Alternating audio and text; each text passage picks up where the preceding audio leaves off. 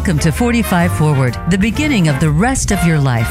Each week, host Ron Roel and his guests discuss topics of interest to many listeners in their 40s and beyond, including retirement, caring for aging parents, health, lifestyle, and more. It's time to think ahead to the next half of your life, and we'll help you plan it with ease. Now, here is Ron Roel. Welcome, everyone, to another edition of 45 Forward, where our mission is to help you, our listeners, from Los Angeles to Long Island, make your second half of life even better than the first. November is National Family Caregivers Month, a time to honor caregivers across the country, raise awareness about caregiving issues, and increase support for the roughly 53 million family caregivers across America. There's so much for caregivers to manage, concerns like legal and financial planning, coordination of healthcare needs, lots of household tasks, not to mention the emotional concerns of parents and their adult children dealing with the reversal of the traditional roles. That's why many experts say that caring for an older loved one is one of the most generous gifts we can give, and perhaps one of the most challenging jobs we'll ever undertake. In today's episode, we'll talk with Iris Waichler, an award-winning author of Role Reversal: How to Care for Yourself and Your Aging Parents, about her personal and professional journey as a long-term patient advocate and counselor to individuals and families. She'll explain how she facilitates family conversations to plan appropriate care plans, how she helps family members through emotional struggles, anxiety, isolation, depression, and how she confronts issues of ageism and youngism, misperceptions on both parts of younger and older generations. And she'll talk about difficult transitions toward the end of life, changing with change, dealing with change, loss, and grief, helping people create ethical wills to find avenues to leave behind an emotional legacy, not just physical assets. So now let's meet our guest, Iris Waichler. Iris, welcome back to the show. It's so great to be back with you, Ron. Thanks for having me. Yes. So for our guests, Iris was with us last year, and I thought she was terrific. And I invited her back for an encore performance because caregiving, as she and I have been discussing before the show, is it's a growing issue, and it's continuing to grow year after year. So before we dive into that, Iris, for the benefit of our guests who may have not heard you in the previous show, give us a little background on how you got to where you are today, because every person I've talked to in this field has, personal story or series of stories that I think really, inform how you think about the issues today. Yeah, absolutely.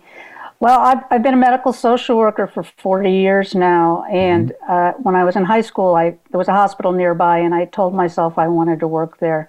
And I got a job there as a medical social worker working on the rehabilitation unit.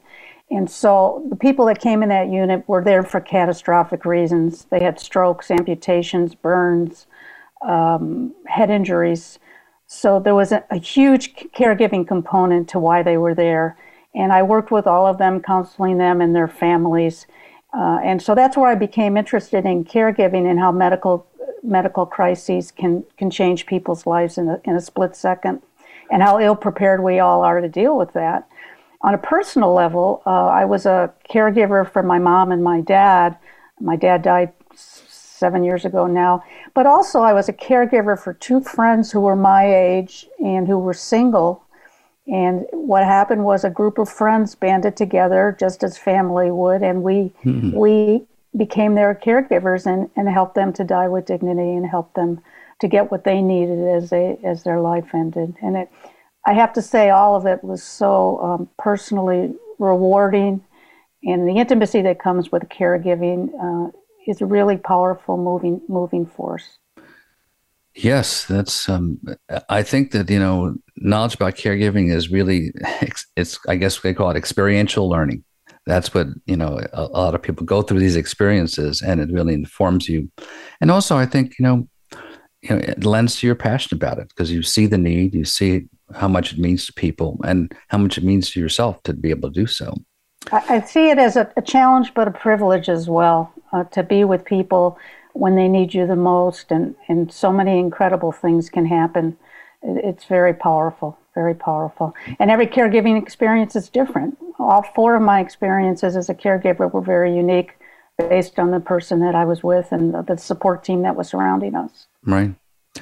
Now let's dive into one of there are lots of dimensions to it, as I mentioned in the introduction.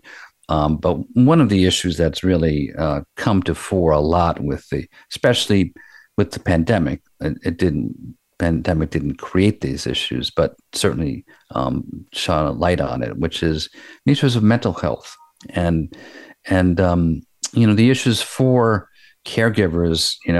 I guess the term now they call it is a lot of self-care. How do you make sure that in caring for someone, you take care of yourself? And so there are lots of issues about stress and anxiety, depression. So I'm sure this has come up quite a bit in your work. So talk a bit about that, about how you would handle these issues. Yeah, I think every caregiver goes through those 3 mental health symptoms that you described. I certainly know I did. I remember staying up with anxiety in the middle of the night because calls about my dad came between midnight and 7 a.m. inevitably, wow. And I couldn't sleep. So depression, anxiety, and stress are the 3 governing mental health issues.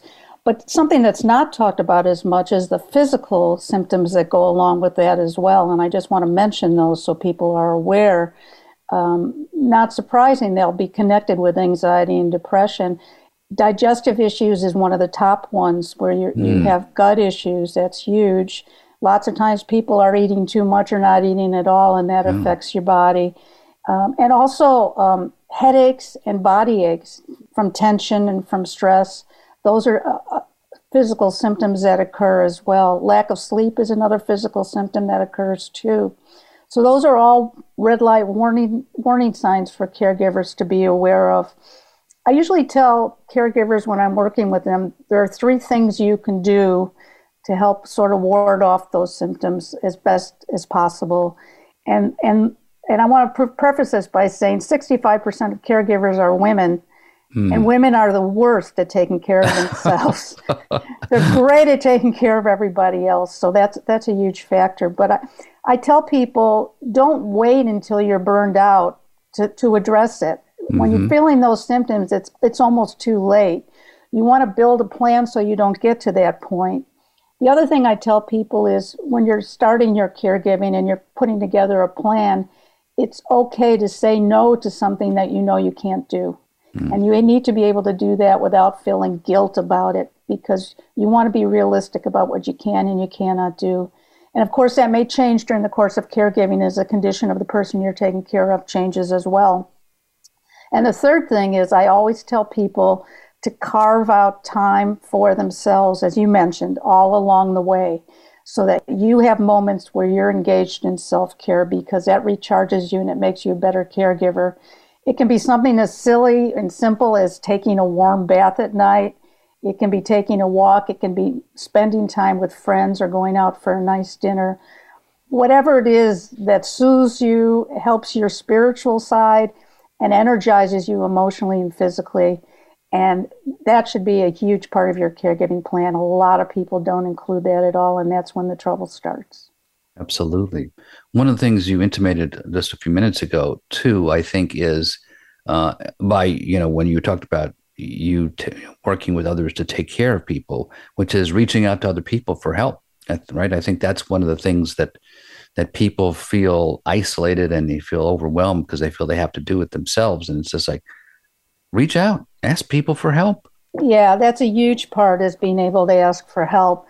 And even if you don't have family close by, when you're starting out on a caregiving journey, if there is family, you want to identify who has what skill sets.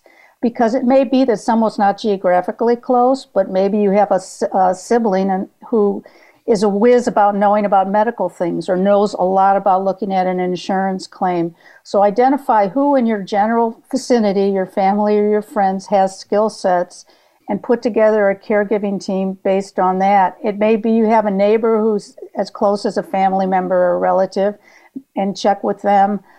Check with your doctor about resources in the community that you may not be aware of. If you have a loved one in a in a hospital, see if there's a social worker there you can consult to see what programs are around. There may be all kinds of resources available that you're totally not aware of. That was a big part of my job, is hooking people up with resources and help so that when they left the hospital, they weren't all of a sudden on their own. It's a terrifying feeling to be there. But there's more available than you're aware of if you know where to look. Absolutely. We encountered this a little bit in my family, where we had no daughters, so 4 sons. So the men had to be involved. And as you just pointed out, there are tasks that each one of you could do. One brother was in South Carolina, so obviously, the other 2 brothers and I were on Long Island. So, but he's a doctor, so we talked to him about some of the medical issues that he was, obviously much more skilled at handling. And my other 2 brothers here, one is very skilled at lots of organizational tasks, and the other one was actually at the time, with my mother, living with her, so he was sort of eyes on the scene with the additional hired caregivers as well. So each one of us had sort of a role to play, and I think that's, as you point out, it's important to do it not to prevent people any one person from being overburdened, but also I think it helps, with certain potential resentments, right? where one person feels like, well, thanks a lot. You give me advice, but I'm the one here all the time, so. Absolutely. And it's not day one when you become a caregiver. You have a history as a family with relationships and with roles, and some of that's not resolved. And some of those things tend to bubble up in very stressful situations, sometimes in ways we prefer not. And so it's really important to consider all of that when you're putting together a caregiving team. And the other thing another mistake people make is they put together a caregiving plan and they put it in place, and they don't allow a reevaluation time. They don't allow for changes that happen. And sometimes when you're first starting out, you don't know what you need to do as a caregiver. And so it's really important to agree as a team that in a month or so, we're going to reevaluate. Let's talk to each other about how things are going, what worked, what didn't work. I need help with this, and I didn't realize it at the time. It's hugely important, too. The other thing I want to mention that's really important, Ron, that a lot of people don't know, in today's world, we're not geographically close, as you just referenced with your brothers. And there's a website called aginglifecare.org, and it's a wonderful resource for people. And you can find a geriatric care manager there. And a geriatric care manager is someone like me who has training and expertise. They're often social workers or nurses, about how to go in and assess what's needed. They can be a mediator and a help for the family. They can also be eyes and ears for family who's not geographically close. And their expertise also includes knowing the resources and programs that are in the area, so they can help with additional support services if needed. So I just want to mention that for your listeners, because people don't know who a geriatric care manager is. And if you go to that site, all you need to do is put in the zip code of the person who needs the help, and then you'll get a list of people that are skilled practitioners and can help. That's a really good resource. And as you pointed out, they're just increasing numbers of families where, the adult children caregivers are often thousands of miles away from their parents generally. So how do you find resources where you need them in the areas that you need them? So that's a great resource. My sister lives in England, and so when my father got sick, she wanted to help, and so luckily she had financial resources, so that was a way she could help. And then there came a point where we needed some respite. My sister and I, who are local, needed some help. She came in, and then my brother's in San Francisco, and he came in when we needed to be recharged and we needed a little break. So right. Yeah, and I think the other thing that people aren't aware of, I was not aware of, to be honest, at the time, in terms of getting resources and help and ideas, is that there are lots of caregiver support groups. Absolutely. They're in the community. And another great thing, some people will say, well, I don't have time to go to a support group. And some people are a little leery about being person to person with people. Mm-hmm. And that's the beauty. You can go and find support groups, caregiver support groups online. And there's chat rooms. And so you can meet with people who are in the same position you are. And it's a wonderful thing for a few reasons, one of which sometimes you feel totally isolated and alone as a caregiver. It helps you feel less alone. Also, hearing other people are feeling the same things you are normalizes your experience and helps you kind of see that, oh yeah, I'm not crazy, or what I'm doing isn't the right thing, but this something else I can do, because they'll give you tips about what they did that seemed to work.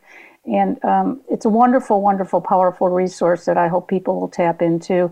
Family Caregiver Alliance offers that, and different places you can go for that. If you just Google caregiver support groups, that would be something that you could go. Also, the Caregiver Alliance group also offers online chat groups too that you can go to.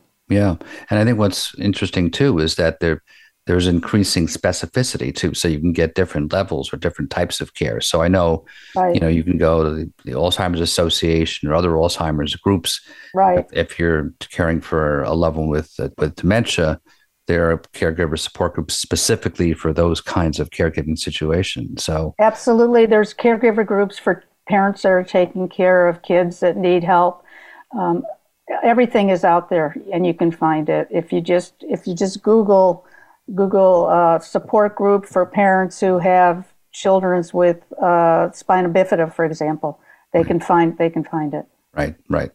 So this is the very positive side of the internet. Yes, absolutely. The access to information, you can do it. Yes. Yeah. So so before the show, we were talking a little bit, Iris, about sort of perceptions of caregiving and who's involved. And, one of the things I mentioned was, our notion that for myself, speaking for myself as a baby boomer, we think about us. Well, primarily, it was us getting involved with taking care of our older parents, the post-war generation. But increasingly, this is becoming an issue, not only for us, but our children and the next generation. So talk about your observations about that. Absolutely. And I'm a boomer as you are, and some people in our group need caregiving now as well. But I think it's really important. One of the things I mentioned to you, the pandemic changed everything. A lot of us boomers who were the caregivers got sick and couldn't leave our homes. And what happened was, God bless them, Gen Z, which is 10 to 25-year-olds, and the millennials, which is 26 to 41, and Gen Xers, which is 42 to 57, they all picked up the reins, and they stepped up and they took on the caregiving roles that a lot of the boomers had. And it was remarkable, the numbers that came in, and they really, really helped get families get through the harshness of the pandemic. Yeah, I think that's really important. One of the things you and I were talking about too is this notion that that we've been concerned about as we moved away from our parents, and we were the mobile generation of boomers, and then our kids now continue to move away. That we've been worried about, sort of, I guess, personally, about like, are we going to be elder orphans? Like, all our kids move away and no one's going to take care of us. But that I don't think is going to be the case. And I think that people, as you point out, have stepped up. Yeah, and I think we'd be remiss if we did mention the sandwich generation too, Ron. Mm-hmm. A lot of those kids are back at home now, those college kids and that. And so sandwich means you've got your kids with you and your aging parents. And so those sandwich young adult kids can come in and they can lend a hand and do tasks and assist too. And that makes it a stronger caregiving experience for everybody.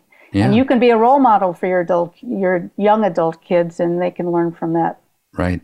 Yeah, I like to refer to it now as the club sandwich generation, because because a lot of people in their 60s and 70s are now taking care of their parents in their 90s, right? Yep. And then we're living longer. Yep. And that's the reality of it. It's the good reality of it. So I think we're gonna shift a little bit to your book, but we're gonna take a break fairly soon. So, but we'll talk more about specifically your notion of role reversal and just what are the emotional components of that, because I think that that's something that people do. There's a lot to talk about there in terms of what we face, psychologically and emotionally. But we're going to take a short break right now. But folks, don't go anywhere. We'll be talking when we get back from our break. We'll be talking much more with Iris Waichler, the author of the award-winning book, How to Care for Role Reversal, How to Care for Yourself and Your Aging Parents. So don't go anywhere. We'll be right back. Become our friend on Facebook. Post your thoughts about our shows and network on our timeline. Visit facebook.com/Voice America. Voice America programs are now available on your favorite connected device, including Amazon, Alexa, and Google Home. Through streams with Apple Podcasts, TuneIn, and iHeartRadio, listening to your favorite show is as easy as saying the show name followed by the word podcast. Hey, Alexa, play Finding Your Frequency podcast. If that doesn't work, try adding on TuneIn or on iHeartRadio or on Apple Podcasts. Planning for college? Tune in to Getting In, a college coach conversation for tips, techniques, and insider perspectives. Hosted by Elizabeth Heaton, a former admissions officer at the University of Pennsylvania, and featuring her fellow admissions and college finance experts from Bright Horizons College Coach. The show shares what colleges are really looking for and how to highlight your hard-won achievements for the best chance at success. New episodes air every Thursday at 4 p.m. Eastern Time, 1 p.m. Pacific Time on the Voice America Variety Channel. The Internet's #1 talk station. #1 talk station. VoiceAmerica.com.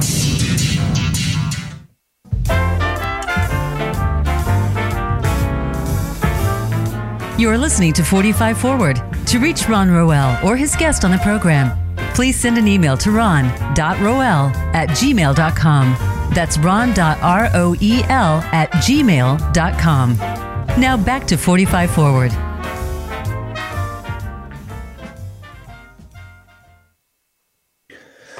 Welcome back, folks, to 45 Forward. We're talking with Iris Waichler, a patient advocate and licensed clinical social worker for 40 years, the author of Role Reversal, How to Care for Yourself and Your Aging Parents. Seem to have a little bit of interference here. But before we continue, I wanted to just mention to the audience that you can learn much more about Iris by going to her website, which is mention what your website's called, Iris. My website is iWaichler. It's let me get it. It's iWaichlerWPEngine.com. Okay. Well, that by the way, if you go to my Roel Resources website and click on the 45 Forward tab, is roelresources.com. Click on the 45 Forward tab, and you can click on the episode there if you want to listen to it again. But there are resources there, and there are contact information for Iris and her website. So now I wanted to just shift a little bit to talk more about your book specifically, and just the title itself, Role Reversal, because this is something that I think that that is a reality. It's an emotional issue as the adult children now reverse their role of taking care of their parents, and some of the things that people deal with emotionally, psychologically, in terms of making this switch, and what things to watch out for. Yeah, I think it's so important, and that's, I think, one of the biggest challenges about this. And as I mentioned to you before we started the show, we bring our previous relationships with us, and sometimes that can really play into the caregiving relationship.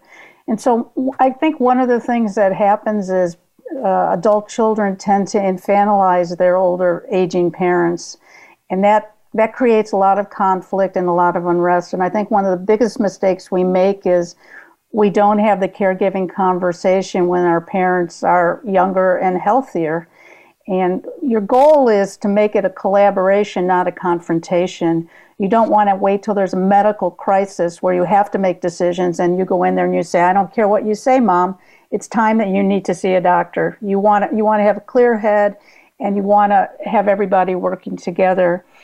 I told you a story about my 22-year-old daughter coming to me and saying, Mom, I want to sit down and talk to you about what your wishes are when you get older. And so that's really, really important to try to open that door as an adult looking at an aging parent. You want to come from a place of love. You want to come from a place where you say, I love you and I care about you, and it's really important for me to understand what your wishes are as you get older. It's great that you're healthy now, but I want to know what to do if a medical issue should arise, and I want you to be a part of that decision. That immediately cuts down on a lot of the conflict and a lot of difficulty that comes when that role reversal is changing. So the message you want to give your parents, if it's appropriate, is I want to hear your thoughts about it. When you get older, do you want to stay at home? When you get older, is it okay for your kids to take care of you and family? Are you okay with a healthcare professional if the doctor recommends that? How do you feel about assisted living? What are the things you're most afraid about getting older? Having these conversations is so important, and it's the greatest gift that your parent can give you as an adult caregiver. It takes such a burden off of you as a caregiver when you know you're helping reinforce the choices that your parents want you to make. My mother got really sick when she was in her 50s. She was 52. She got cancer, and then it metastasized to her brain, so she was 56, and she couldn't communicate.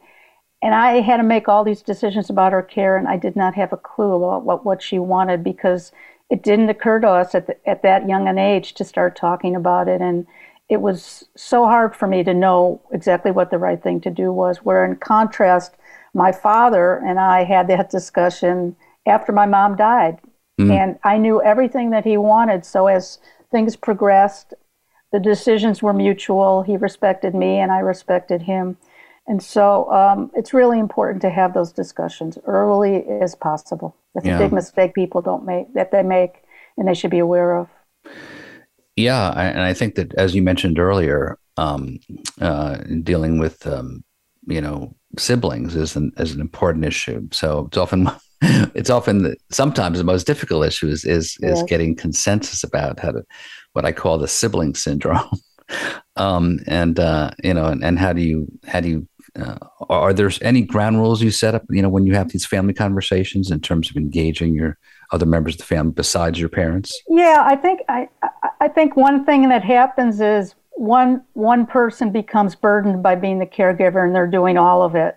And so the best thing that people can do is early on have a meeting with siblings or whoever else is involved. Sometimes it could be a neighbor, sometimes it could be other relatives, and figure out who has what skill sets, because not everyone's going to be geographically close, but that doesn't mean that they can't participate in caregiving. So in my situation, I mentioned my sister was in England, but she wanted to help, so she helped financially. There may be a family member who has medical knowledge or medical background, and they can help. There may be someone who has a job, but someone who doesn't, so that they may have a little more time. Figure out what skills are needed. Even like going through an insurance bill is a nightmare, and if you have someone in your family that knows how to read those, that can be a huge gift. So you figure out what skills are needed, who fits the bill, who has the right skill set, and then it may be that family members don't have the skills that are needed, so you may have to reach out to community programs, or, as I mentioned, going to aginglifecare.org to find a geriatric care manager that can find someone that can help. But that's usually important. And then revisiting the care plan is another thing that I think is very important too, just to make sure that everyone's on the same page. Yeah. And sometimes what happens with elderly people is they have one defined medical condition, and then something else comes up and it cascades. That's what happened with my dad. And he ended up needing a pacemaker, and then he had swallowing problems. And so one thing led to another. And that's something you all have to be aware of, and you want to also have a good relationship with the doctor. And if it's possible, have your parent give release of information so you can communicate with the physician, so you have the latest information and up-to-date information. Because one of the other things you want to do as a caregiver is educate yourself about the medical condition, how it's going to progress, what things might arise, what kinds of procedures are needed. An informed caregiver is a better prepared caregiver, and it can help fend off potential crises. Yeah, I think that what you're describing too goes to the point of just the expectation just to be constantly prepared for change. Yes. Because I think that that's one of the things where we think, okay, now we got it. It's like, yeah, you have it right now, but this is part of a journey, like every journey. And I think and I admit, part of that was when I was involved with my brothers for quite a while with our mom. Things really changed over the years, and you really had to be flexible and adaptable and open to, okay, this is working now, but it's not going to work next year. So, right. Being able to really deal with that. Change is a constant. Yeah. Yeah. It's really true. Yeah. Well, I wanted to just broaden a little bit, just talking about kind of a more general issues about, we've touched on a little bit, but just the whole issue that as society has changed, a lot of people, we think about family caregiving, and it's true, but a lot of older people are aging alone. And I think this came to be spotlighted by the pandemic in terms of talking about social isolation. But you have any thoughts about how we as a society deal with this issue? I think I had somebody on last year who was an expert in solo aging, and she mentioned to me that about a third of the U.S. population as they get older is alone. So how do we address this? In terms of caregiving as we get older. Well, I think you need to try to incorporate as much opportunity for socialization as possible. People might go to a house of worship, and that can be a wonderful place to find help. And also, there are adult daycare programs or senior centers in people's communities. Reaching out to them is a really good thing. Oftentimes, they provide transportation. They provide meals. So for someone who's isolated and can't get out, that's a really important resource as well. And also recruiting neighbors and friends can be really key too. Many of us know our neighbors, and so that can be really reassuring for family members who aren't geographically close, having a relationship with a neighbor so they agree to check in on your loved one. Those are all opportunities for socialization and to upgrade safety too. Yeah. And I think, as you mentioned with one of your situations, recognizing sometimes when somebody is alone, it's like, okay, well, let's put together a care plan for them. It doesn't have to be family members, but their friends, can do like, just as you mentioned earlier, members of the family taking on different skills and tasks and expertise. You can do that with a circle of friends. I think that. Yeah, I think that's so important. As I mentioned to you, I had the privilege of taking care of two of my friends who were my age, but they were single and they had no family in the area.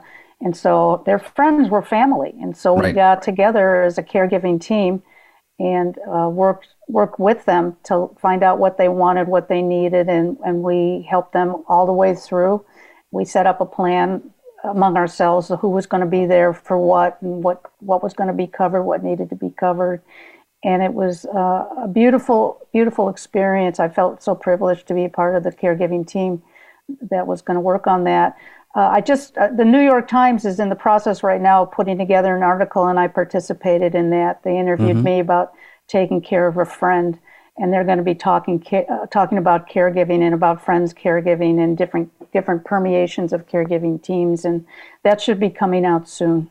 Okay, good. Well, keep an eye out for that. Yeah. Good. Now, talking about the changing conditions. I mean, one of the difficult situations is when people do want to age in their home as they get older. Sometimes they're isolated, so there's the issue that you just mentioned about maintaining socialization and connection. But what about how do you engage in that difficult transition when person can't stay home anymore? How do you handle that conversation? Yeah. A couple things come to mind. One is if you did what I suggested earlier and you have that early caregiver conversation, that should be a piece of it. Mm-hmm. When you're not able to do this, will you consider the next step, assisted living? And so it's important to talk about that, include them in the decision, and also choosing the place as much as possible. In my dad's situation, I took him to a few different places, and he was the one that actually chose the place that we went to. So he felt like it was a part of his choice, and that was really great. And in my dad's situation, again, and my mother-in-law right now is in assisted living. And one of the beautiful things about it is a lot of her lifelong friends are there too. Oh. And so they were in similar places in their lives. So it was not a hard decision for her to go there. And she loves being there and being with older friends and lifelong friends. In my dad's case, my dad was a World War II veteran. And so what I did was I arranged at the place he was thinking about. I talked to the director, and we had some other World War II vets come and meet him when we did a visit. And so there was an immediate bond from my dad. So taking that little extra step sometimes and finding people in the community that you think might help support that transition is a really good move, I think, an important thing to think about. Yeah, I totally agree. Yeah, and I think it's, as you pointed out in other situations, the key is doing it before you absolutely need to do it. Right. So before, if your loved one unfortunately has a fall or something where no, they absolutely can't live at home anymore, and then you've got to make a rush decision, or or they're in rehab and they can't come back home. That's where I think that you do what you have to do, but it's not optimal to do it that way. Right. And one final piece I would add for this, Ron, is. They have a doctor, and they usually respect the doctor. And sometimes they don't want to hear it from their adult children, but they will listen to what their doctor says. So I would say recruit your doctor, recruit their spiritual leader, anyone you know that they listen to and they respect. And that's another way you can kind of get them to reconsider and be more open to the change. Sometimes, depending on what your relationship is as an adult child to your aging parent, they may not want to listen to what you have to say. Oh, again, really? That happens? That happens? That happens once or twice. And so you want to keep that in mind. And you want to, as a family, you want to choose who's the best spokesperson in your family to bring that conversation up. It may not be the person that's geographically close. It may be somebody else. But that's a really important choice that needs to be made in terms of thinking about caregiving too. Who can be the good spokesperson in the family to be the one, that bridge with the person that needs the care. Yeah. Now, earlier you mentioned, just again, sort of broadening our discussion a bit about, looking at issues of caregiving and sort of broader issues. So I know you're very passionate too about the issue of ageism. And yes, and you mentioned to me too about this notion of ageism and youngism, which I thought was an interesting coinage. So tell me, before we get to the break, let's talk about this a little bit about these. Okay. Both. Yeah. Ageism is basically making false assumptions about someone just because of their age, and that's true for youngism too. And my favorite story about ageism was when I was working in the hospital. I had a patient who was in her mid-80s who was just a delight. She was there for a stroke. And I would visit her every day and talk with her. One day I went to the nursing station, and the nurses and people there were sort of laughing. She was buzzing the nursing station and saying, there's a lizard next to my bed. And people were just laughing hysterically because they thought she was hallucinating and delusional. I knew this woman, and I knew she wasn't. And so I went down the hall. And her room was the first room there, and it was next to the family area where we had a fish tank, and there was a salamander living in the fish tank. And he decided to make a field trip. He jumped out of the fish tank and marched across the hall and landed right next to her bed. And sure enough, when I walked in the room, there he was looking her in the eye. So they totally discounted her because of her age. And on the reverse end, youngism, people make false assumptions about people who are younger because maybe they have piercings and tattoos, and they assume they won't be good employees, or they're not hardworking, or they're not dedicated. And it's important not to judge someone because of their age. That's such a huge mistake that we all make. People assume because you're older, you're cognitively impaired, or you can't use a computer. And those kinds of arbitrary assumptions really hinder our ability to get to know each other cross-generationally, which is such a wonderful thing, to share your experience and knowledge with other generations. Yeah, I think that's incredibly important, as you just pointed out, and I think that one place that I've seen this happening, this sort of cross-generational stuff, is increasingly in senior centers, where the seniors are inviting in younger generations and having conversations, just, like family conversations where, they actually sit down and they have sort of crosstalk about, okay, what are your stereotypes about older people? What are your stereotypes about younger people? And then you exchange them. And it's often a funny but educational process where people kind of put it right out there. Yeah. And there are programs where, for example, daycare kids will come to a senior center, and it's wonderful. It helps the older people feel younger, and it helps the younger kids not be afraid of people that are older. Right. And I had the privilege of hearing Maggie Kuhn, who was a Grey Panther and a great activist, and she talked about how she purposely lived in a cross-generational, multi-generational home, and she learned so much from it, and it was a wonderful experience for all the generations. Yeah. So we're going to take another quick break, Iris, but folks, we have one more terrific segment coming up. So we'll be talking much more with Iris Waichler, the author of the award-winning book, Role Reversal: How to Care for Yourself and Your Aging Parents. So don't go anywhere. We'll be right back.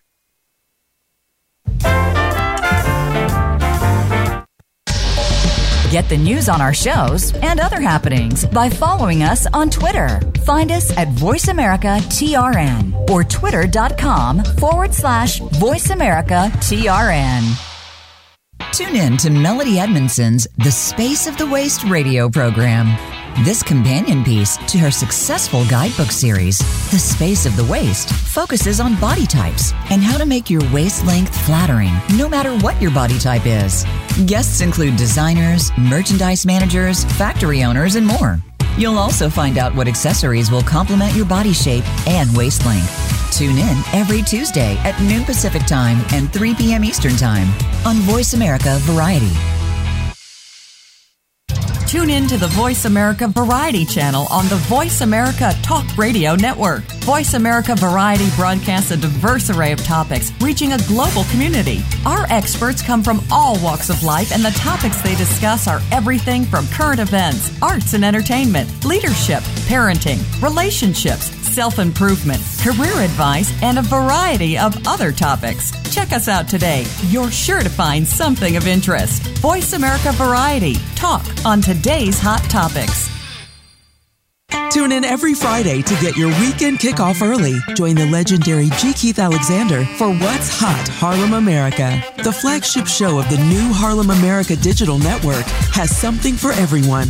From the latest in entertainment to empowerment, health and wellness, and more, we'll bring you a variety of fresh viewpoints, voices, and ideas. What's Hot Harlem America with G. Keith Alexander can be heard every Friday at 1 p.m. in New York and 10 a.m. Pacific Time on the Voice America Variety Channel. Stimulating talk gets those synapses in the brain firing really fast. All the time. The #1 internet talk station where your opinion counts. VoiceAmerica.com.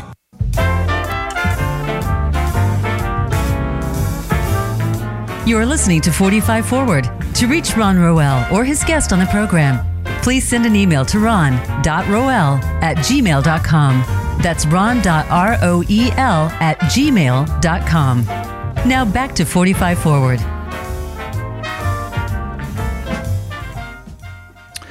Welcome back, folks. We're talking with Iris Waichler, a patient advocate and licensed clinical social worker for 40 years and author of Role Reversal: How to Take Care of Yourself and Your Aging Parents. Before the break, we were talking about ageism and certainly the stereotypes and perceptions about ageism and youngism. On the flip side, stereotypes about younger people. And so I think that I think we agree that certainly we all become older. It's one of these interesting ironies. Seniors are sort of a protected class, and yet that's where we all go, no matter what race or ethnicity. So it's important to break down these stereotypes and which is also breaking down the stereotypes that you just going to the premise of my show, which is that as you move forward through midlife, you can be vital and productive and wiser and, in fact, even more enriched in certain ways that you wouldn't have been able to understand when you were younger. So it is about breaking down the stereotypes about, being healthier and productive as we get older. At the same time, there is this issue of loss, and there are certain losses in life. And I know that you've dealt with this, and I know you've, you mentioned earlier with Alzheimer's and dementia. So there is this issue of how you work with people too, who inevitably you suffer loss in life. You lose people, you do lose certain physical abilities. So how do we cope with these losses? Yeah, I'm writing a lot about grief right now. Those are a lot of the articles that I'm writing. And so I think it's so important. And for caregivers, it's kind of unique, and we all grieve in our own unique ways. But for caregivers, there's two different kinds of grieving. One is the loss and the feelings we have when we see the person we knew changing as a caregiver and doing less and not being able to do as much as they can and being more physically dependent. And there's grief around that, losing the person you knew. And then there's a second period of grief when that person actually dies. And I think it's important for caregivers to be aware of both of those. And also for people to know that everyone grieves in their own way, and there's not a right or wrong way to grieve. And sometimes people are told when they've had a bad loss, you should feel this way, or you're not spending enough time grieving, or people are really familiar with Kubler-Ross's model of grief, the 5 stages of grief. And what I want to tell people is you don't necessarily go through all of those stages. And when you do, you may end up coming back another time, because one of the things that's happened with Kubler-Ross's model of grief is that she just worked with terminally ill people. And we grieve for a lot of things, not necessarily terminal illness. People grieve when they lose a pet. People grieve when they get divorced. People grieve when they lose a job. They grieve when they lose a friend. So there's all different elements to grief, and the circumstances are unique. And one of the things I tell people is it's okay to feel whatever you feel and acknowledge those feelings, and don't judge yourself or criticize yourself for whatever you're feeling. That's one of the most important messages that I give people that I work with.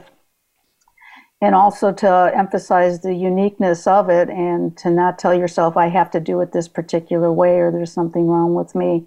I also try to tell people that it's really important to find a person you feel connected with that can bring you comfort. It's really helpful to talk about your feelings as much as you can with someone that you trust. Caregivers are so isolated too, and lots of times they don't make time to talk to others about how they're really feeling, but it's really important to get those feelings out. And if you don't have anyone in your life that you can talk to, journaling is a really powerful tool as well. By writing down your feelings, it helps you sort them out and clarify them, and it can be a marker for you. You can go back and say, oh, I was here when this happened, and now I'm here. You can see the changes in yourself, and that's a really, really great way to sort of sort through your feelings as well. And the other thing I tell people is it's really important to find some meaning or purpose when you've experienced a really significant loss. And you see that all the time in our world today. Parents who've lost a child to suicide get involved with suicide prevention programs, or people who have lost a loved one through gun violence start becoming involved in programs around preventing gun violence. And bringing that meaning or purpose to your life. If you lose someone to cancer, joining the American Cancer Society or doing a cancer walk, fundraising thing, whatever it is, that can really, really help the healing process. It can really make a difference when you feel out of a great loss that you've learned something and you want to help others. That can really make a difference. Yeah. One thing that you've talked to me about, and I wanted you to explain a little bit more about this idea of ethical wills.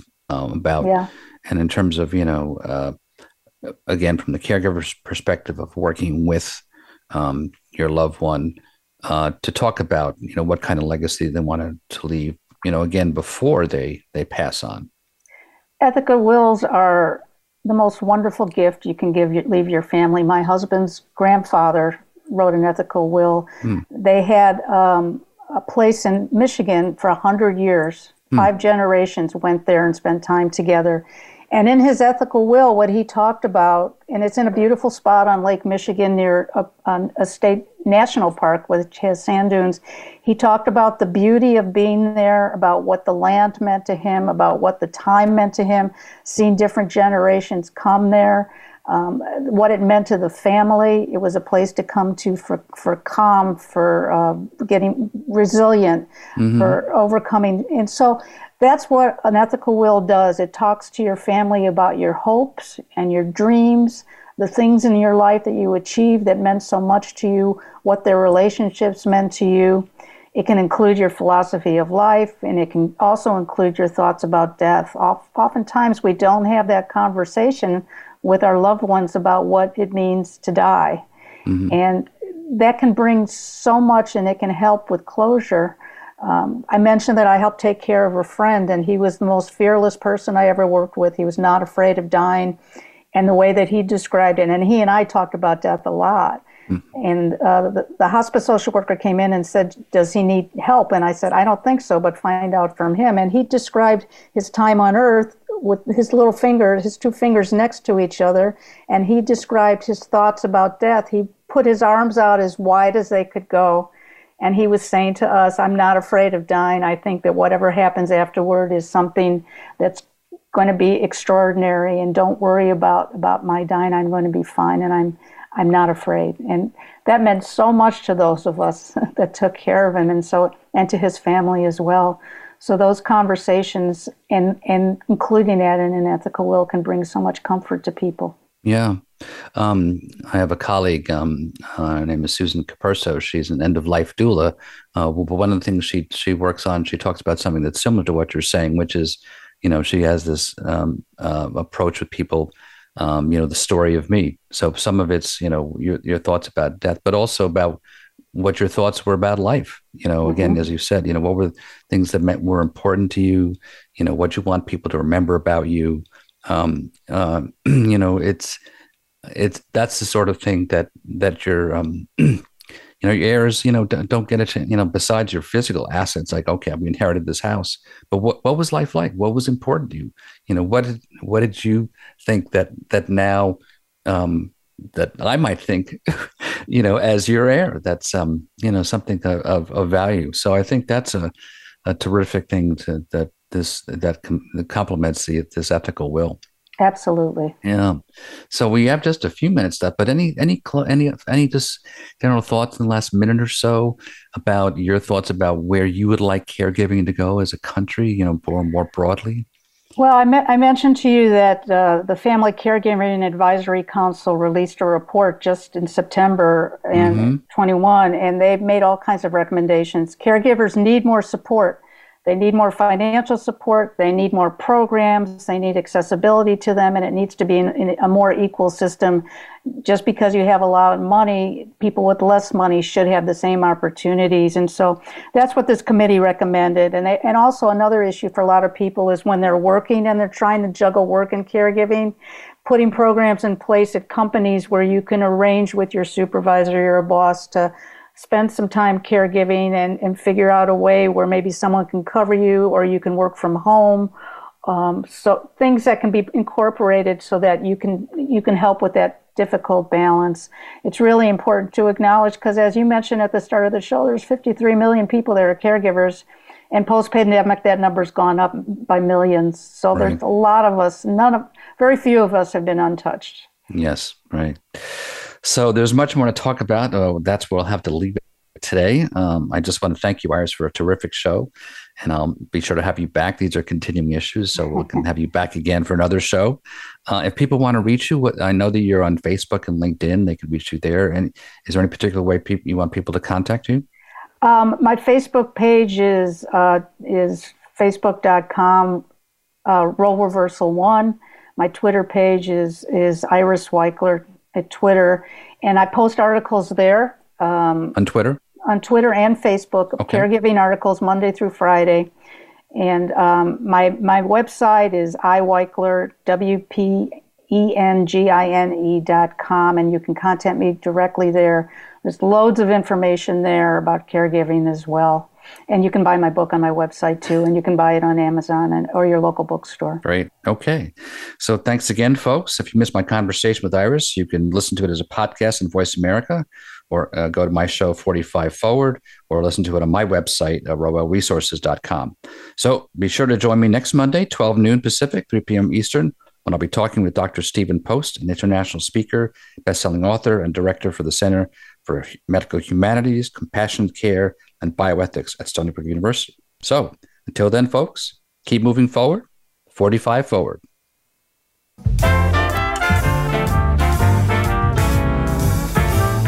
Thank you for tuning in to 45 Forward. Please join your host, Ron Roel, for another great show next Monday at 12 noon Pacific Time and 3 p.m. Eastern Time on the Voice America Variety Channel. We wish you a great week.